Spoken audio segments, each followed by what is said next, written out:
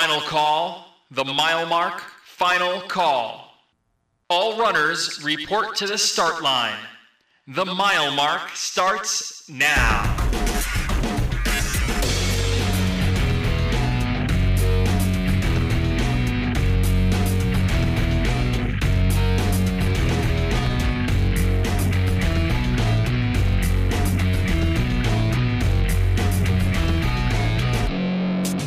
All right, guys, welcome to The Mile Mark. I am your host, Matt Dahl. This is The Mile Mark Podcast, episode number 9. And yes, before you get mad at me, I know I missed a show last week. The goal was to not miss a week, but it happened, and I'll get into that shortly why it happened. But we're back this week for episode number 9, and I'm making it up to you with a very good episode. Might I say, a great episode. Before we get into all that, let me remind you to follow me on Twitter at Matt_Dahl13, and be sure to like The Mile Mark on Facebook, facebook.com/The Mile Mark. This podcast is available on iTunes. Subscribe on iTunes. Give the show a review. Give us a 5-star rating. Tell your friends about it. Also available on Stitcher.com. Stitcher.com. Search The Mile Mark. And then we are, of course, powered by SoundCloud. SoundCloud.com/The Mile Mark. Okay, so last week, yes, I missed a show. I didn't have a guest lined up. Sort of fell behind on my own schedule for a variety of reasons, a few things going on at the time. I had an idea. It didn't really work out. I was going to try to talk to some people at the New Jersey Meet of Champs last Wednesday. The stuff I had, it wasn't great. And realistically, I didn't want to just force out a so-so episode to try to keep a week streak going here. I figured the best is to just deliver as high quality of content as I can.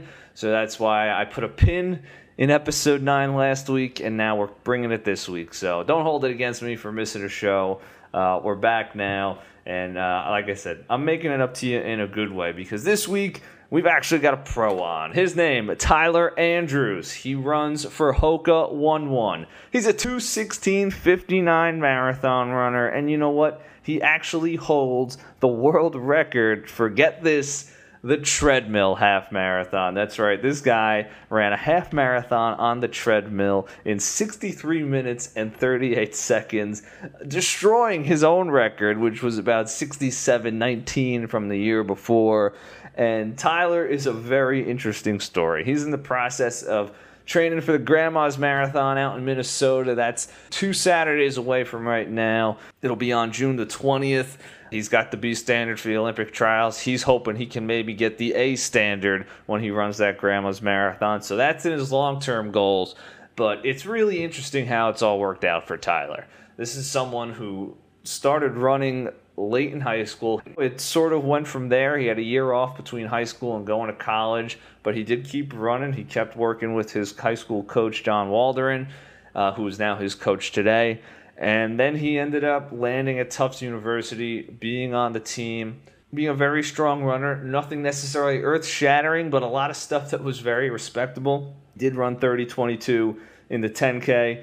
And really, Tyler just became a runner who wanted to continue to build on his own success. That was the passion that drove him. He always wanted to race better than he had just raced. Down the road, he found marathons. He found half marathons. And it wasn't too long after college that he jumped into this odd journey to a now 2:16 marathon runner. And he tells the entire story for you. I think it's great to hear, and I think a lot of people will have appreciation for it. I think you listening will really be impressed by what he tells you he did, and how fast it all sort of happened for him, and how it's still happening to him in a lot of big ways. He really had a crazy year after college, and it's almost hard to believe, but it all really happened. So Tyler Andrews, he is the guest on the mile mark for this week, episode number 9. Before we get into the episode with Tyler, though, let's give a shout out here. I'm recording this Thursday night right now. It's a little late. It's after 9 o'clock as I'm doing this. Just about an hour and 20 minutes ago, the NCAA National Championship meet out in Oregon. Emily Ritter of Rider University. If you've been listening to this podcast, you know Riders played a big theme in the show. If you go back to episode number 4 with rider coach Bob Hamer, you heard him talk about how great the things happening on the women's side of the program were. Well, tonight, Emily Ritter, Rider University, in the women's steeplechase, she finished second place in the first heat, running 9:55, qualifying for Saturday's final. And that is a huge deal to be in the last 12 standing in your sport, in your event. Emily Ritter, we're all extremely proud of you at Rider University. I know I'm one proud alumni. So be sure to check her out Saturday, the national championship for the women in the 3,000-meter steeplechase. Emily Ritter doing amazing things this year, and she absolutely deserved to have her season end on Saturday as part of the championship day for the women's side at the NCAA national meet. So a huge deal. Big congrats to Emily. Big congrats to Coach Hamer. So proud to see that sort of success taking place in the rider program, even all these years after I was there. I feel really good for Coach Hamer because I know how much crap he put up with some tough times on the team when I was there. And it's so great to see him coach Emily and have her get to the championship here. What a big deal it is out in Oregon, the most famous track in the world. It's really amazing, and we'll be watching Saturday night. So make sure to tune in. Rider University. It was funny, listening to the announcers as she slid up into third and second place in the last couple laps of the steeplechase tonight. They're just and Rider having a really good showing here. It's it's like in Happy Gilmore. Who the hell is Happy Gilmore? It was sort of like that feeling. They didn't come out and say, where the hell is Rider? But it's funny seeing Rider sort of stick themselves out with amongst all those big schools. So congrats to Emily. Congrats to Coach Hamer. We'll be watching Saturday night ESPN Women's National Championship. NCAA's Hayward Field 3,000-meter steeplechase. So Rider Pride right here. Rider Pride. But all right. Let's get into the episode. Remember to like the page on Facebook. Just search The Mile Mark on Facebook. Share the show. Tell your friends. Let them know, hey, we missed a week, but we're back. And we are back with the big one. It's Hoka 1-1 marathon runner Tyler Andrews talking about his very interesting journey through the sport and leading him to, so many great results. Here's the episode. Me chatting with Tyler.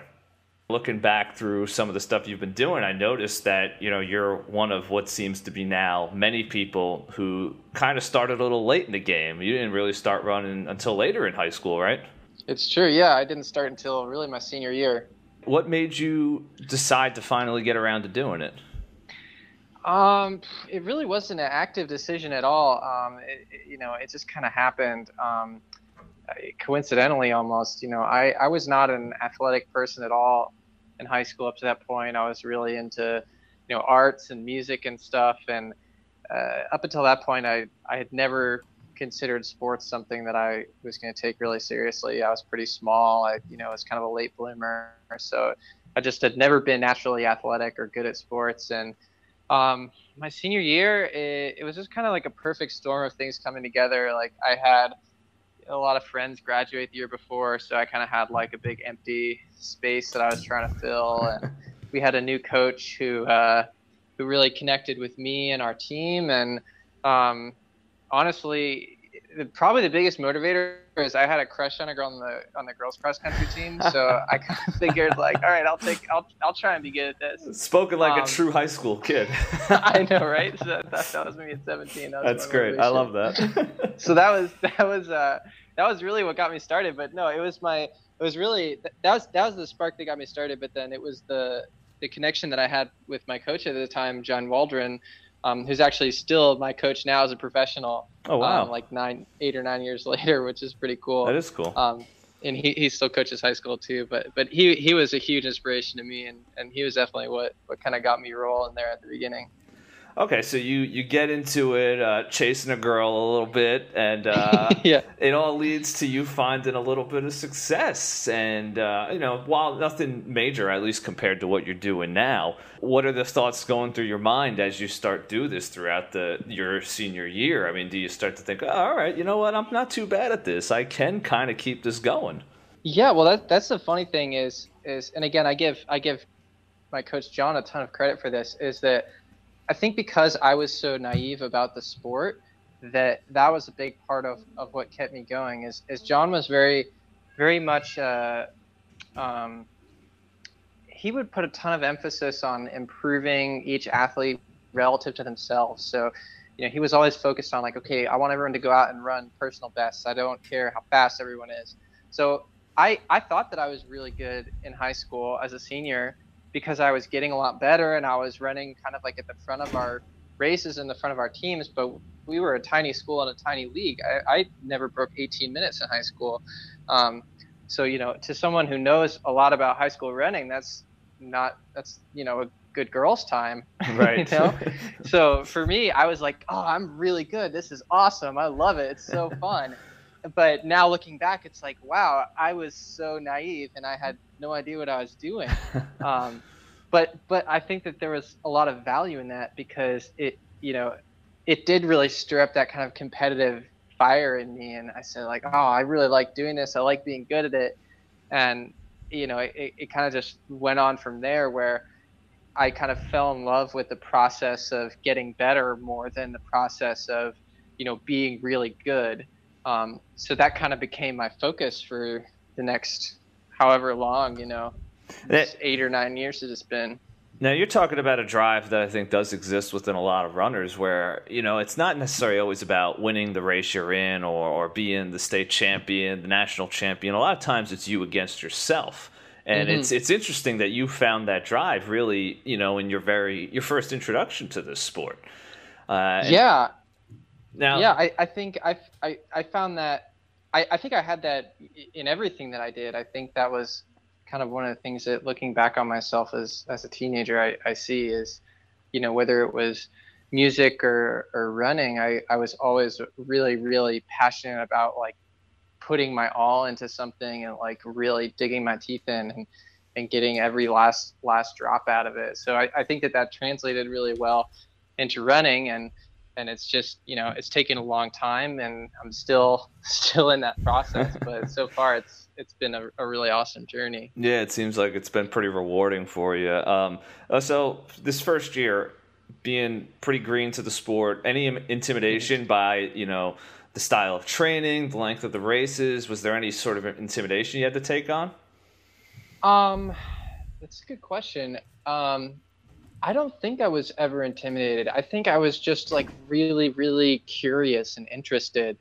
And, like you said, I was so new to the sport. I was so green and I just didn't know anything. And, John just really kind of took me under his wing and I just asked him so many questions and he had so many answers. And it was kind of just a learning process for me. And, I kept feeling like, okay, I'm like finally getting to the point where I understand the sport. And that was like having run for like a couple of months or something.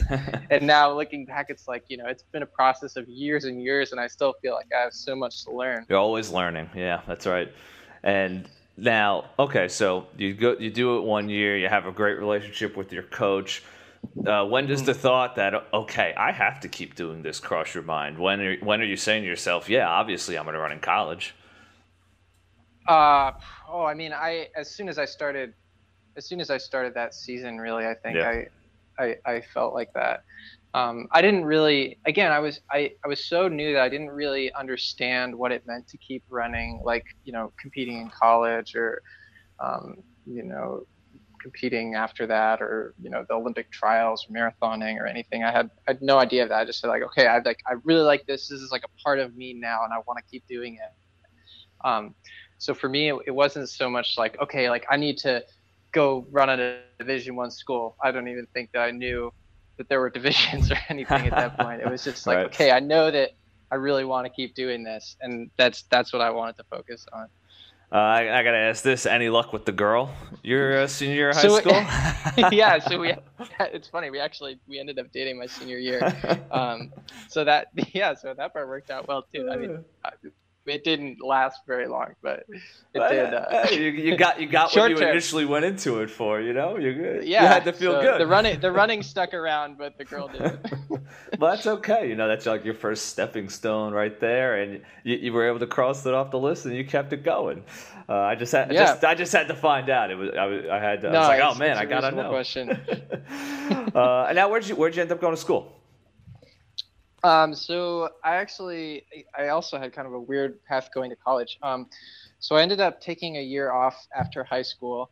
And during that year, I spent a bunch of time living in Quito, Ecuador. Okay. I was working as a volunteer in a children's hospital there, and I kept running there, and that was a big part of what I wanted to do. And then I ended up just kind of coming home and working. And then I ended up going to a small school called Skidmore College in that fall after that year, which actually doesn't have any athletic program at all. Well, any running, cross country or track program at all. So that was kind of a blessing in disguise, I think, actually, because what it meant is that I basically kept working with John for those 2 years, basically one-on-one, Right. kind of long distance. So that ended up being really important for me, and I think for him as well, because we established a really strong relationship over those couple of years, and I learned a ton about training and myself and what works for me and what doesn't, and I got a lot better over those 2 years. I think I probably went from 18 minutes to about 15:30 in the 5K. So by the time I was done with my freshman year, at that point, I kind of understood a little bit more about, like, okay, I have a better sense of the sport, and this is, where I fit in. So I ended up transferring at the end of my freshman year and going to Tufts University, which is just outside of Boston. It's a Division III school, pretty strong Division III cross country and track program. And at that point, I think that that made a lot of sense for me. It was a good fit academically. I wanted to be an engineer, and they had a good engineering school, and the program was very it was a good match for kind of my ability at that point. Yeah. It's interesting, having that sort of separation between high school and being on a collegiate team where you were still running and still working with your high school coach. And, maybe in a way that almost helped you learn more beneficial things that maybe are paying off to you now, instead of being thrust into a program where it's something different, it's something new.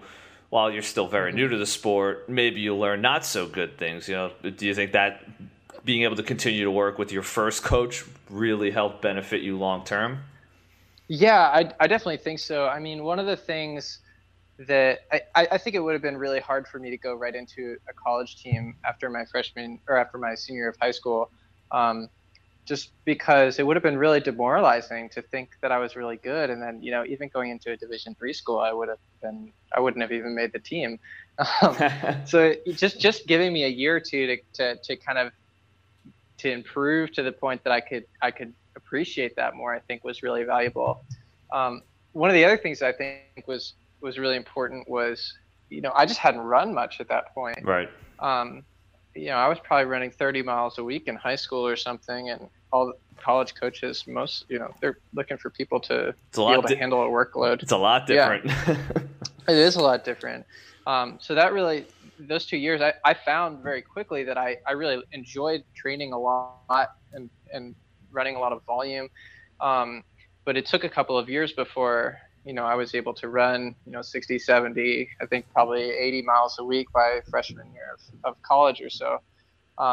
So that kind of gave me the chance to mature a little bit as an athlete, so that by the time I started running in the NCAA, I felt like I kind of deserved to be there a little bit more.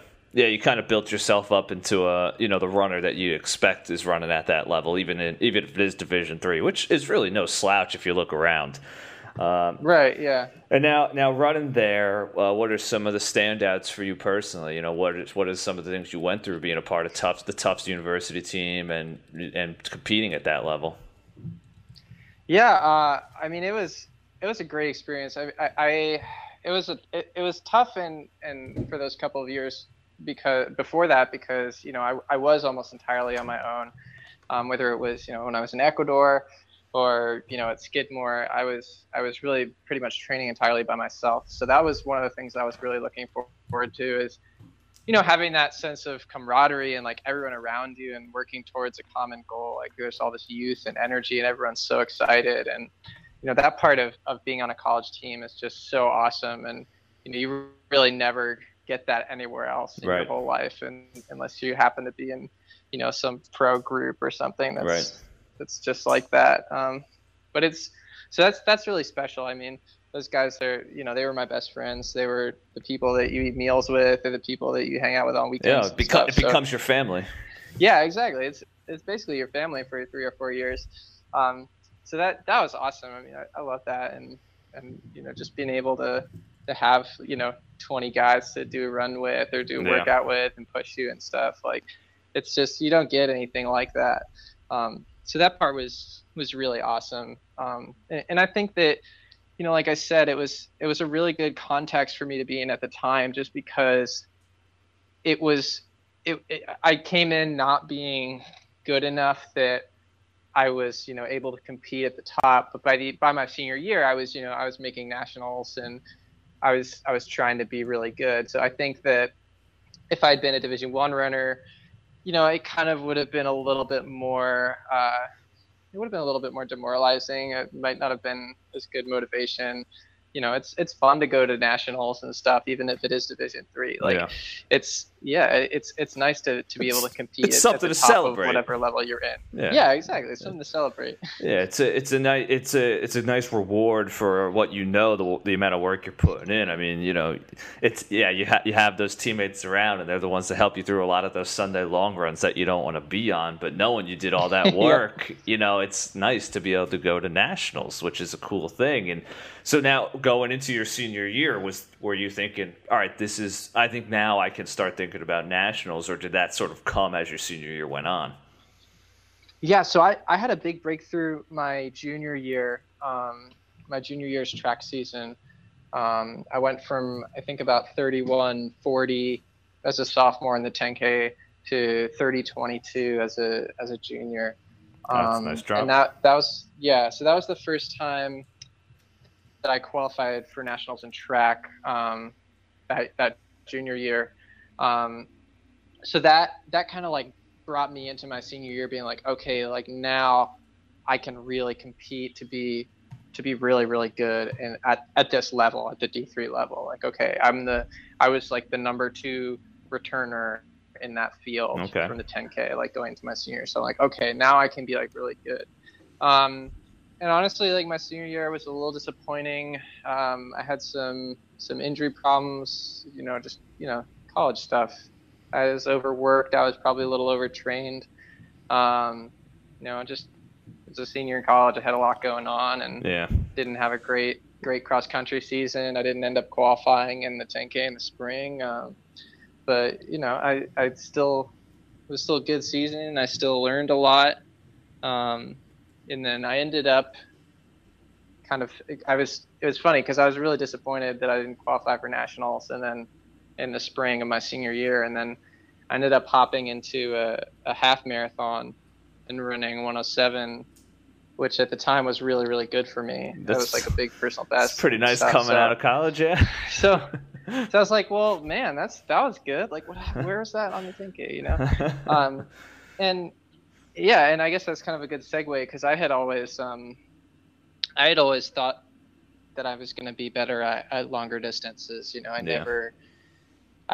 the 10K, I was like, yeah, I can be pretty good at this, but I don't have the speed to close. You never had your comfort in there. Or it sounds like you never had that flow. I always, when we would do tempo runs and long runs, like that was where I felt the most comfortable. I'd never felt as good in really fast track workouts. So I always knew that, like, okay, I'm going to end up on the roads. I'm going to run the half and I'm going to run the marathon. And that's where I'm going to be the strongest, And I don't think I knew quite like where that was going to go, like what level I could take that to. But, I had a lot of faith that I could be pretty good. Yeah, it's interesting that you sort of put that at what can do some college kids especially seem like a bit of a daunting task. I mean, it's no joke to train for those sort of races and to live that sort of lifestyle and follow that schedule. I mean, that's a big order to sort of put towards yourself as you're finishing college, when realistically in the real world, you're still pretty young. Yeah.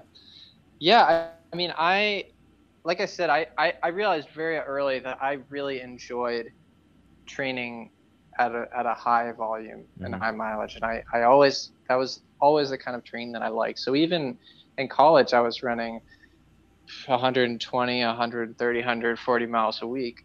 And I knew that, in the long, like I knew that even then I was really training for the marathon, even in college, is that I was training in the short term for the 10K, Right. but I was doing that much mileage because I knew that to run a good marathon, I had to be able to run 140 miles a week and Wow. not get hurt. Yeah. So that was kind of, like we're always thinking about progression, and this is a stepping stone to that. And so college, a lot of people kind of see college as like the be all and end all of running. Yeah. I think I kind of saw it as like a piece of my journey. So for me, it was always, okay, we're going to go to college and going to build up mileage. We're going to get faster, but there's life after college. I'm going to keep running after college. I know that. And if I want to be running fast marathons, I know that I have to be able to run a lot of volume and stay healthy. So that's what I want to do, is I want to keep ramping it up slowly and slowly.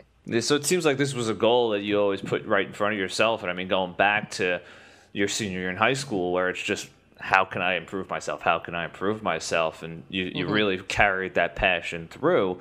So explain the process to me now. You're eyeing up fast marathons, fast half marathons. I mean, do you think right out of the gate, I can do this professionally, or how did this process go for you to get to the point where we see you now?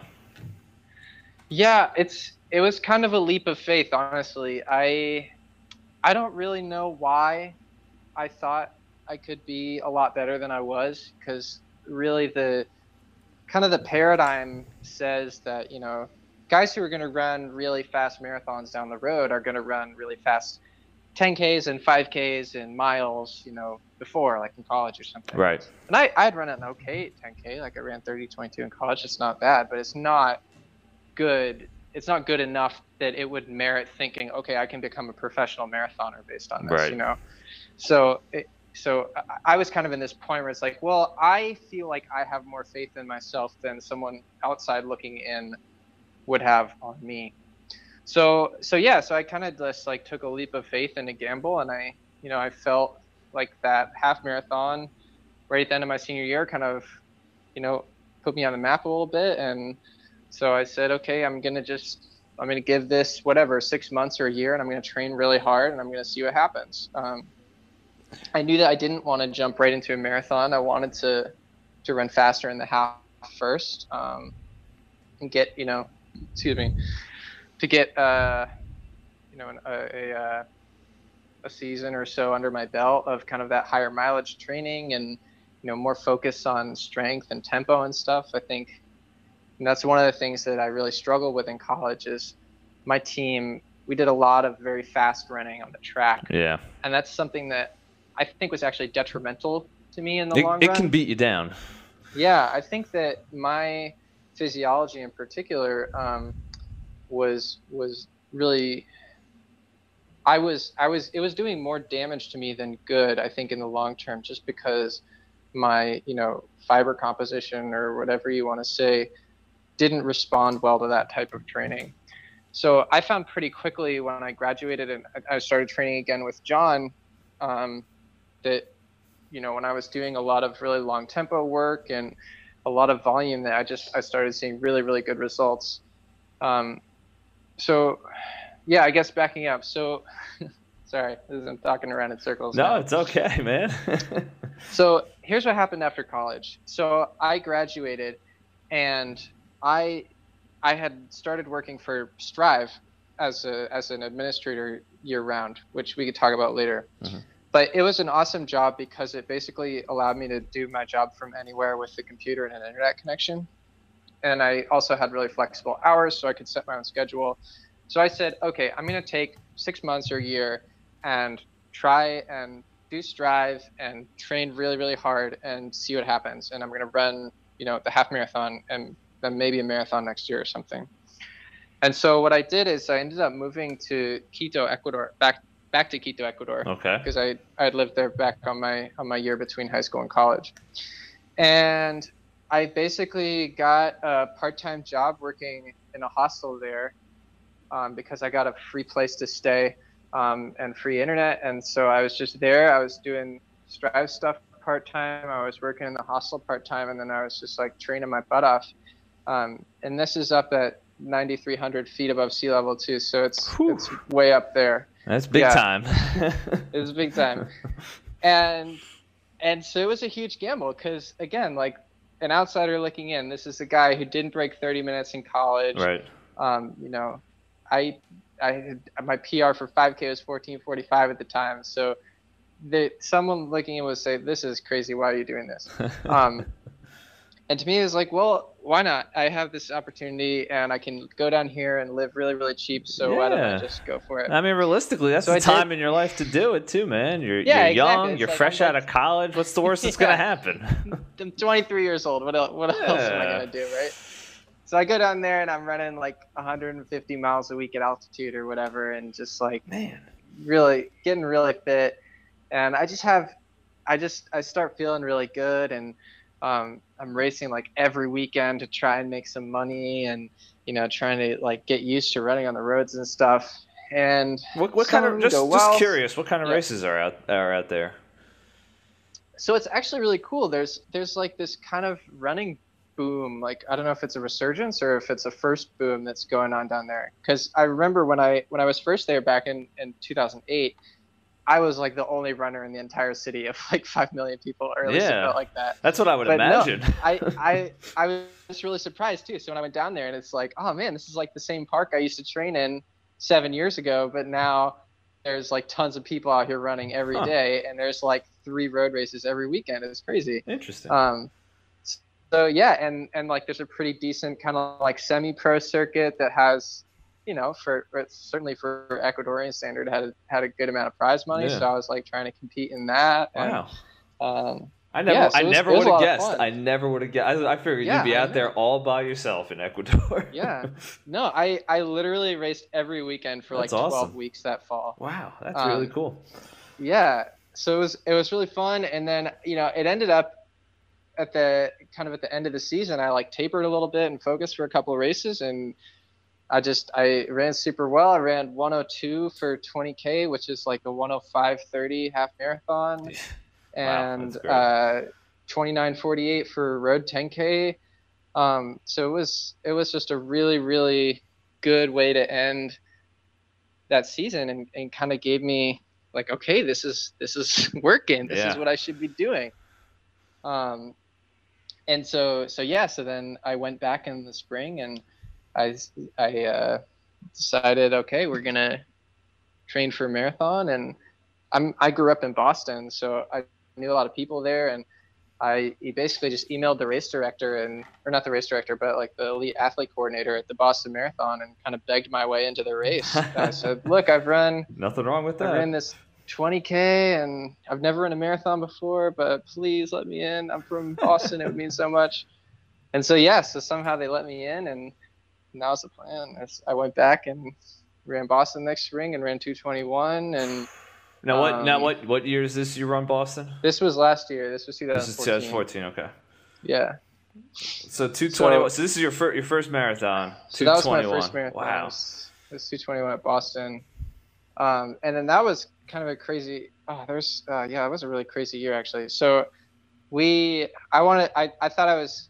Our whole goal with that build-up was to run around 2:20, and we had like a pretty nice, 12, 16 week build-up, and let me think, it would have been maybe 10 weeks out. I was coming into really good shape, and I got hit by a speeding taxi crossing the street right in front of my apartment, and I missed probably 2 or 3 weeks of training there. Wow. That was just like, I'm surprised you're able to bounce back from that. That seems pretty vicious. I was really lucky, honestly, that it wasn't that was all that happened. You know, in retrospect, my coach just says like, oh yeah, like Tyler emailed me and he said, like, I'm really worried about, like, when I can get back to running. And I was like, I'm really glad that you're not dead. Yeah, you're alive, all right? So, I think that's just the way, like, the distance runner's mind works, because yeah, exactly. you put your training together, especially once you're hitting the point of marathons, and you're just zoning in on one race. And realistically, you have to run every day. I mean, there's really not much room for time off. And then when something so quick that happens in a second like that, it's hard for your mind to not go to, okay, when can I go on my next run, even if you are hanging on by a thread. Yeah. Oh. Yeah, and it was like that for like almost a month. It was so brutal, especially because I knew I was like in such good shape before that, and then I was like, oh no, I'm like losing it every day. That's rough. But yeah, I mean, so it ended up going pretty well, and then we again kind of like defying all odds and reasonable expectations. I ended up running my second marathon 5 weeks after that at the Vermont City Marathon in Burlington, kind of just on a whim because I finished Boston and, I kind of felt like the buildup had been curtailed a little bit, and I still had some left. I didn't feel like totally destroyed a week afterwards. And so we said, yeah, let's go up there and see what happens. And I ended up winning the race and running a minute faster than I ran at Boston. Wow. So it was kind of a wild first season there. So two marathons within a 5-week stretch. Yeah, that was my introduction to racing marathons. Talk about just going head first right in there, man. Some people like to really ease their way into the marathons. You just took it all on. You were on maybe the most famous marathon, then another one 5 weeks later. Yeah, so it was pretty crazy. But it ended up, again, it was kind of like similar to going to Quito, and like it was a huge risk, and it kind of ended up paying off because I think that was what attracted, or I guess it was the culmination of that whole season, but that was what attracted Hoka One One to get in touch with me. And that was kind of when we made things official, was after that spring season, when I started thinking about a fall race and going after the Olympic trials time. Now they were the ones that got in touch with you, or did you have connections beforehand? Yeah, so it was just kind of like one of these like long friend of a friend of a friend connections. Is basically someone from my college cross country team had a relative or something who worked at Hoka One One in the marketing department. And so Hoka One One started hearing about me through this kid. And then eventually Jim Van Dyne, actually, who's the president of the company, reached out to me, and, he talked to me a lot and sent me a bunch of shoes, and I loved them immediately, which is kind of weird because I looked at them and I was like, these are so weird looking. What is this? What is this brick I'm looking at? Yeah, exactly. And I was always someone who like kind of liked like a light shoe, and I was like, that doesn't look like a light shoe, but it actually is a light shoe. So I was pretty much sold immediately. And obviously it was really exciting to have the support of a big company like that, and kind of working towards becoming a professional, and that's what I'd always wanted. So this really sounds like a bit of a whirlwind year for you after college, man. You're out in Ecuador. It was such a whirlwind. You're hopping in marathons, and now you're running for Hoka One One. Now you're a sponsored athlete. I mean, how does your mind even process all that going on? It doesn't. I think about it one day at a time. I mean, I went, literally in less than a year, I went from, never having run a marathon and having a 30-20 PR, and, having basically no income and eating like canned tuna to like and living in Quito. Just finding any road race you can win. To having I won my second marathon, and I got a shoe contract, and things are looking pretty bright. It's funny how the world works, isn't it? But it's true. It was a crazy year. It was a whirlwind of a year, but it was a good one. Yeah, so and you had some good things happen. So okay, you get the deal with Hoka One One, and now where does your mind go? You got 2 big marathons done. You see that Olympic trials time is right in sight.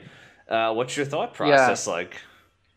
Yeah, I mean that was kind of like the obvious next goal. I feel like is we started, we had kind of talked about it originally, like before we had started talking about Boston Marathon, we assumed that wasn't going to be a possibility. So we're like, oh, well, we'll do Chicago or something and go after 218. But once Boston came, it was like, well, we'll run Boston, but we'll focus a lot less on the time. We'll just try and go and run a strong debut because, Boston is Boston. Yeah, right. So the spring, that first build up was really all about just having a solid debut, running good race, not focusing on time like some guys just like, oh, I have to run this time or else it's going to be bad. Right. So it was the fall was very much about like, okay, this time we're going to try and run fast. We're going to find a fast course. We're going to try and run a fast half. We're going to try and run a fast full, and we're going to try and hit the qualifying standards. And then I ran 105 at the Hartford Half Marathon. So just over the standard.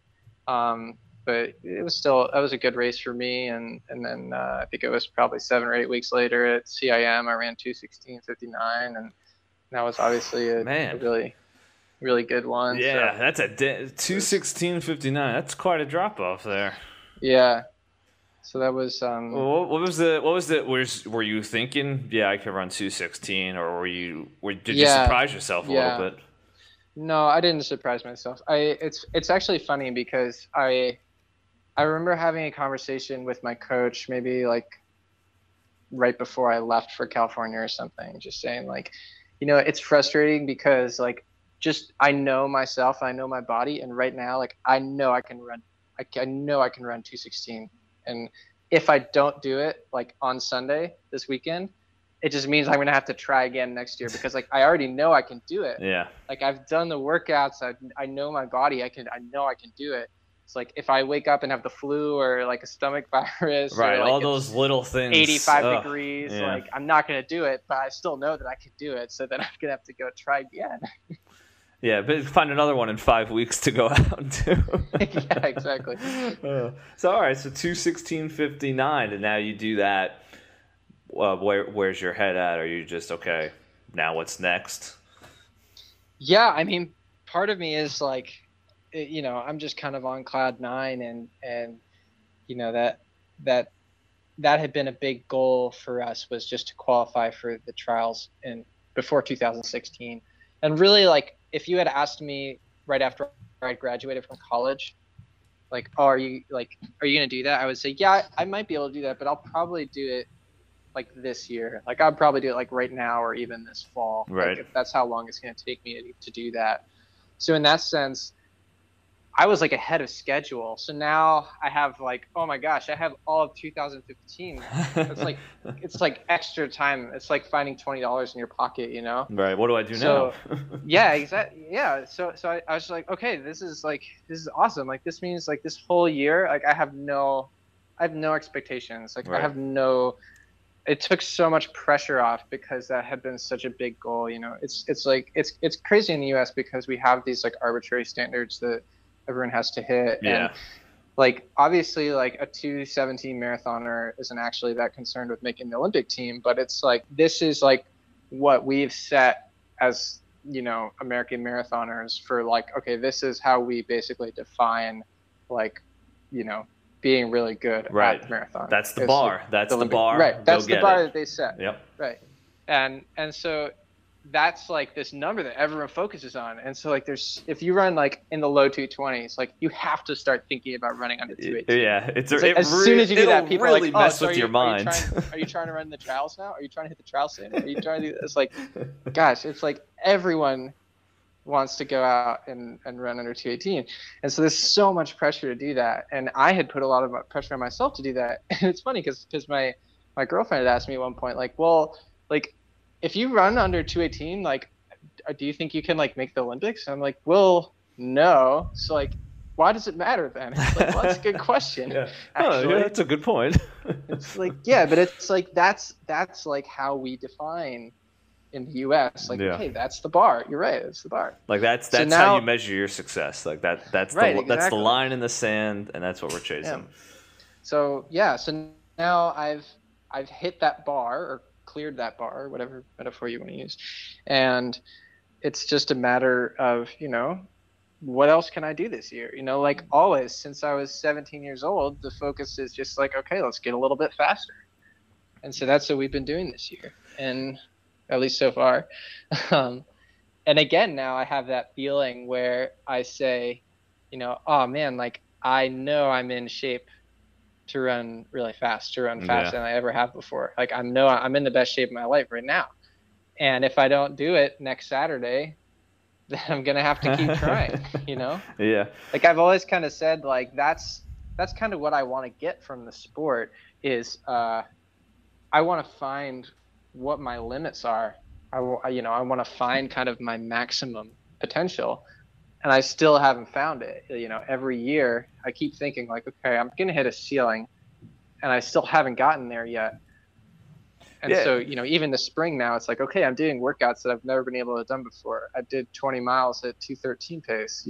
I couldn't do that 6 months ago. Yeah, right. You're really constantly improving your peak. I mean, you just keep changing the dynamic of where you stand in still a relatively short amount of time. And you look from Boston now, what's that, 14 months ago, 2:21 to 2:16:59, like you said, hopefully faster in a couple Saturdays from now. It is all so many different moving elements. So now, before we get to your upcoming marathon, let's talk about this past year now, because like you said, you had that thought of, okay, now what do I do this year? Because the time's been hit. I reached that standard that I was zoned in on. So 2015, I know you had already had this, but you have what I find a very interesting record, and that is the half marathon treadmill record. Yeah. And what now? Well, first off, I hate running on a treadmill, so power to you, my man. No worries. But what made you? Because I know you set the record and then you broke your own record just this past April at the Boston Marathon Expo. Yep, that's right. What made you first think that this was something you wanted to go for? Because that's not your normal thing to chase. No, it is not a normal thing to chase at all. I totally give you that. So to back up to 2013, 2014. So 2014 was my build up to the Boston Marathon. Right. And I had planned to do this event as a fundraiser for Strive and some of the projects that we were doing. So I was going to go to the Marathon Sports, which is like a big local running store in Greater Boston. I was going to go to Marathon Sports. I was going to break the world record for the treadmill half marathon, and we were going to have it be this big fundraiser for Strive, and it was going to be a big public event. And at the time, the record was like 67:30 or something, which was very soft, obviously. Yeah. And even for me, should not have been very difficult during my build-up because I'd run 105 a year before, basically. Right. So this ended up. The record attempt had been scheduled for like a month or a couple months because we had to have like media and all this stuff. Anyways, fast forward, like 4 weeks before that is when I got hit by the car that I was telling you about. Ugh. So now suddenly what's supposed to be like kind of an easy-ish long tempo run is like, I don't even know if I'm going to be able to run 13 miles. That is an extra stress in it. Yeah. And it's like this huge public event now. And like, we have like cameras and like live streaming and like, oh boy, everyone who, and the other thing is nobody knows that I've been injured except for my coach and my parents and my girlfriend. Right. No one else knows. I've been keeping on totally quiet because I don't want to have like this excuse hanging over me, and like all these other people have put work into this event. Right. So I don't want to say like, oh, now I can't do it. Right. You don't want to spend 4 weeks of people coming to you. Oh, are you going to still be able to do it? You don't want to deal with exactly. that. Got it. So I think I'd have 2 weeks of running to train for this event. Okay.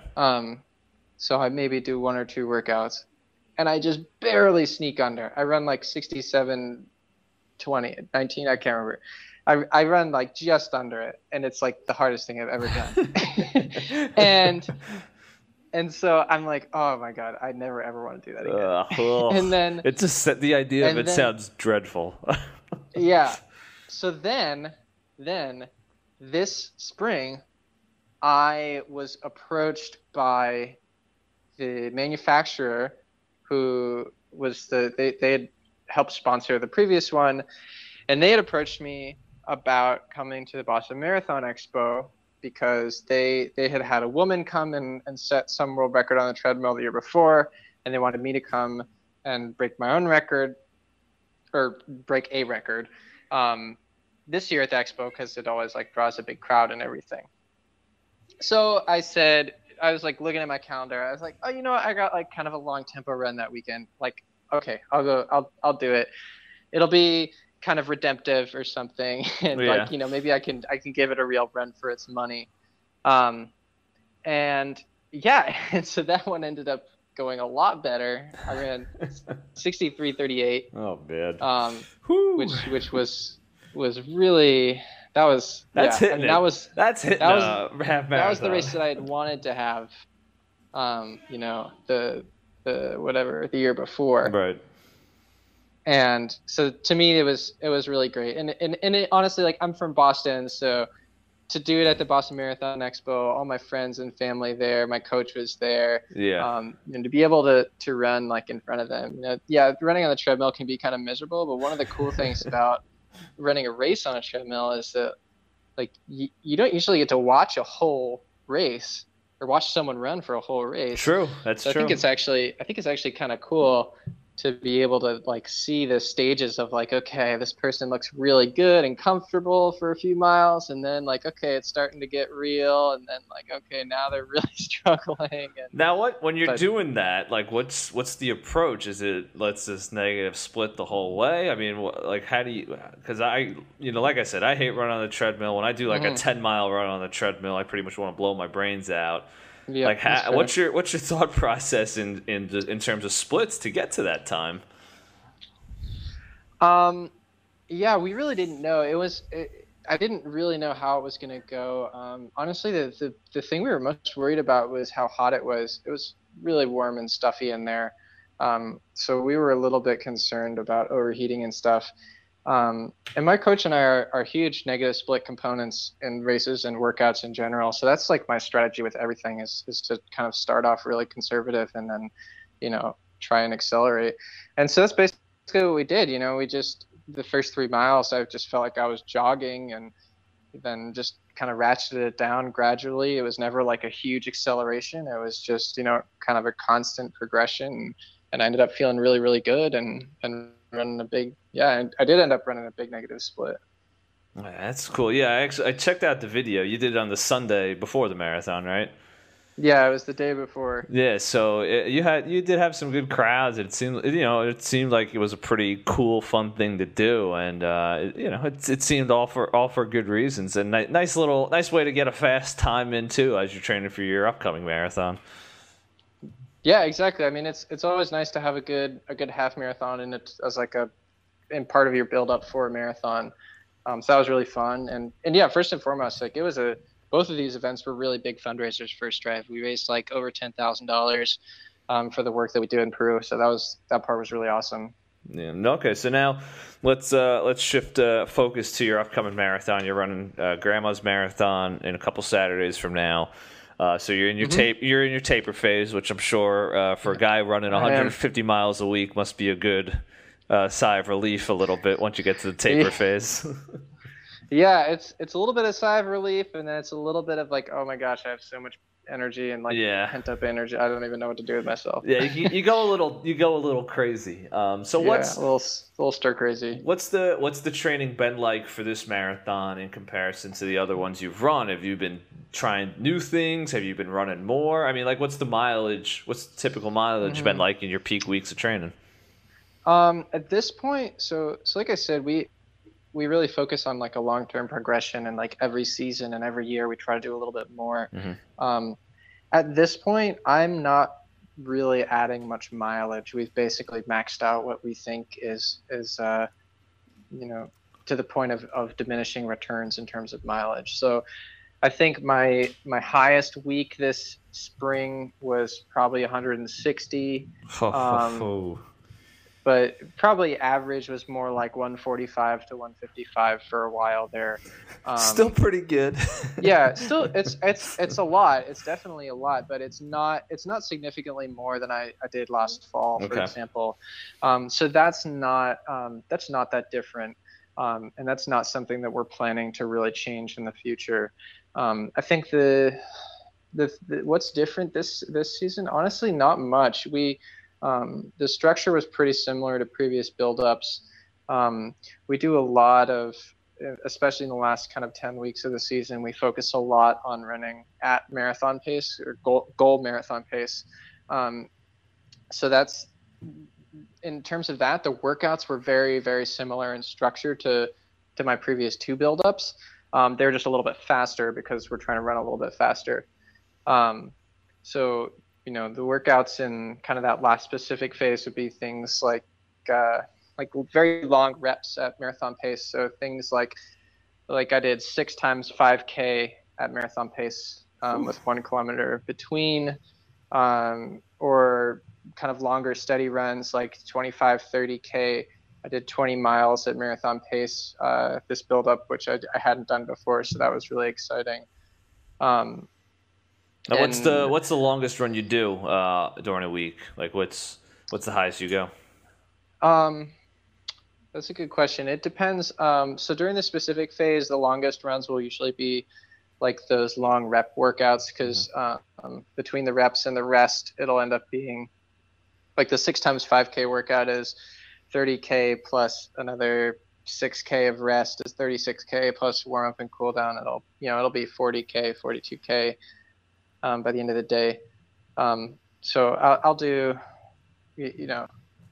between 20 and 26 miles during that part. In the earlier season, I'll actually run a little bit longer, but not quite as fast. So I did up to 50K, which is just over 30 miles. Man, good for you, man. Good for you. Yeah. That's pretty impressive. Like I was doing like 85 miles a week when I was training for Boston this last April, and like just the thought of doubling that, it's like, holy God. Like, so I give you a ton of credit, man. It's a lot. 85 miles is a lot. Yeah, and when I know somebody out there is doubling that, I'm like, how in the hell is that happening? So a ton of credit for you, man. You're sticking to a hell of a schedule and a hell of a routine, but it all goes back to where we start with this, and it is you chasing your passions, and it is you looking to constantly better yourself. So now let me ask you about Grandma's Marathon. What is the goal? What's the game plan? What do you want to do? Yeah, I mean, the goal is definitely to run faster, run a personal best. Again, when you run a race in late June, you're taking a little bit of a crapshoot there. So kind of everything I say is with a caveat that, if the weather is really awful, then all the time stuff kind of goes out the window. If the weather isn't a factor, I think I'm in shape to run under 2:15, which is really exciting because that's the USA standard for the Olympic trials. So that's kind of the next bar logically. Right. So that's kind of what we've been thinking about this whole year is like, okay, that's kind of like the next tangible goal is to run under 2:15. So that's kind of what we're looking at. And based on this block, and like I said last time, I know my body really well. I know what the workouts I can do mean, and so right now I think that with a good day and good conditions, I can do that. So that'll be the first goal, I think, is to go out and feel good, and if it comes together, then it comes together. At the same time, like I said, this whole year is kind of like found money at the end of the day. So I'm not going to be really disappointed if I go out and have a bad one. I haven't had a bad marathon yet. So, sometimes you have bad marathons and that sucks, but it happens. Yeah, it does. Yeah. And you sort of have to be accepting of that as a possibility going into it because of the amount of time, and it doesn't matter who you are, whether you're a professional, whether you're a casual runner taking on a marathon, you do have to have an acceptance that it could not go your way when you finally get there, because it's a hefty commitment you're putting in. Like you're saying, 16, 20 week blocks here. to get ready for just one race for one day. That's a lot. Yeah. That's a lot to mentally accept, but you got to do it. Yeah, my coach has always said having a bad marathon is like having a whole season's worth of bad races in one race. Yeah, exactly. It's 8 weeks of crappy race after crappy race. Yeah, exactly. Yeah, but yeah, I mean, I think it's true, and I think that one of the things that I've done to really kind of try and take some of that pressure off myself is, I know that this is just one data point, and I know that there'll be a lot more afterwards, and there have been a lot more before. And if this one doesn't go well, like, it doesn't mean that what I'm doing isn't working, or that I'm a bad runner or a bad person. It just means I had a bad day. And that happens. Exactly. That's a big part of the sport. Everybody's going to have plenty of bad days, and you just got to figure out how you can deal with them. Now, do you have any plans coming out of this, or are you still just sort of going with whatever, since, like you said, you've got that time already, this is free money? Yeah. I mean, I'm definitely not going to run another marathon right afterwards. Smart. I'm going to be heading down to Peru like 3 days after the race, so it's going to be kind of a whirlwind. Wow. Okay. And then I'm gonna be down there leading programs with Strive for 7 weeks during the summer, so that'll be really fun. And I get to get out of the crazy heat and humidity of DC for 7 weeks. Good for you. It is brutal in DC. It is brutal. It is brutal. It's tough. It's nice to sit outside by the pool, but it's not nice to run 50 miles a week. Because whether you're running at 5 a.m. or 8 p.m., it's disgusting and hot. It's still 90 degrees outside right now. Yeah. But yeah, so that's kind of the plan for the summer, is to like take it easy. I'll be in Peru, and then in the fall, the trials in February, there probably isn't a time to do, well, there definitely isn't time to do a full build up for a fall marathon before the trials, with grandma so late and then being in Peru. So I certainly won't do a separate build up for a fall marathon. If I run a fall marathon, it won't be quite 100% focus. The trials, running a PB at the trials is definitely the goal for kind of the next chunk of time as I see it. So that'll be, and it'll be here before you know it. It's going to come up quick. I will. It'll in a blink of the eye, it's going to be there. Well, cool, man. And now before we wrap up, tell me a little bit about Strive, because you've mentioned them a few times. You've obviously have made it a great benefit to you and for them through some of the running stuff you've done, obviously with the half marathon on the treadmill. Just tell me a little about Strive. What is it? What's the mission? And really, how did you start with it? Yeah, so I got started up with Strive when I was in college, and I was hired basically to lead their programs during the summers. So I was kind of like a camp counselor, basically.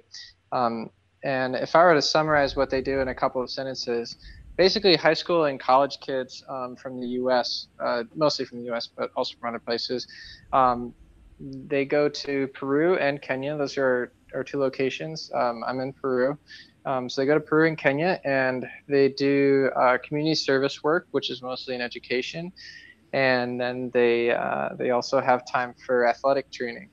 So our focus is kind of on running and endurance training. So both of our places are up at altitude in the mountains, lots of dirt roads. So it's a really awesome place to train.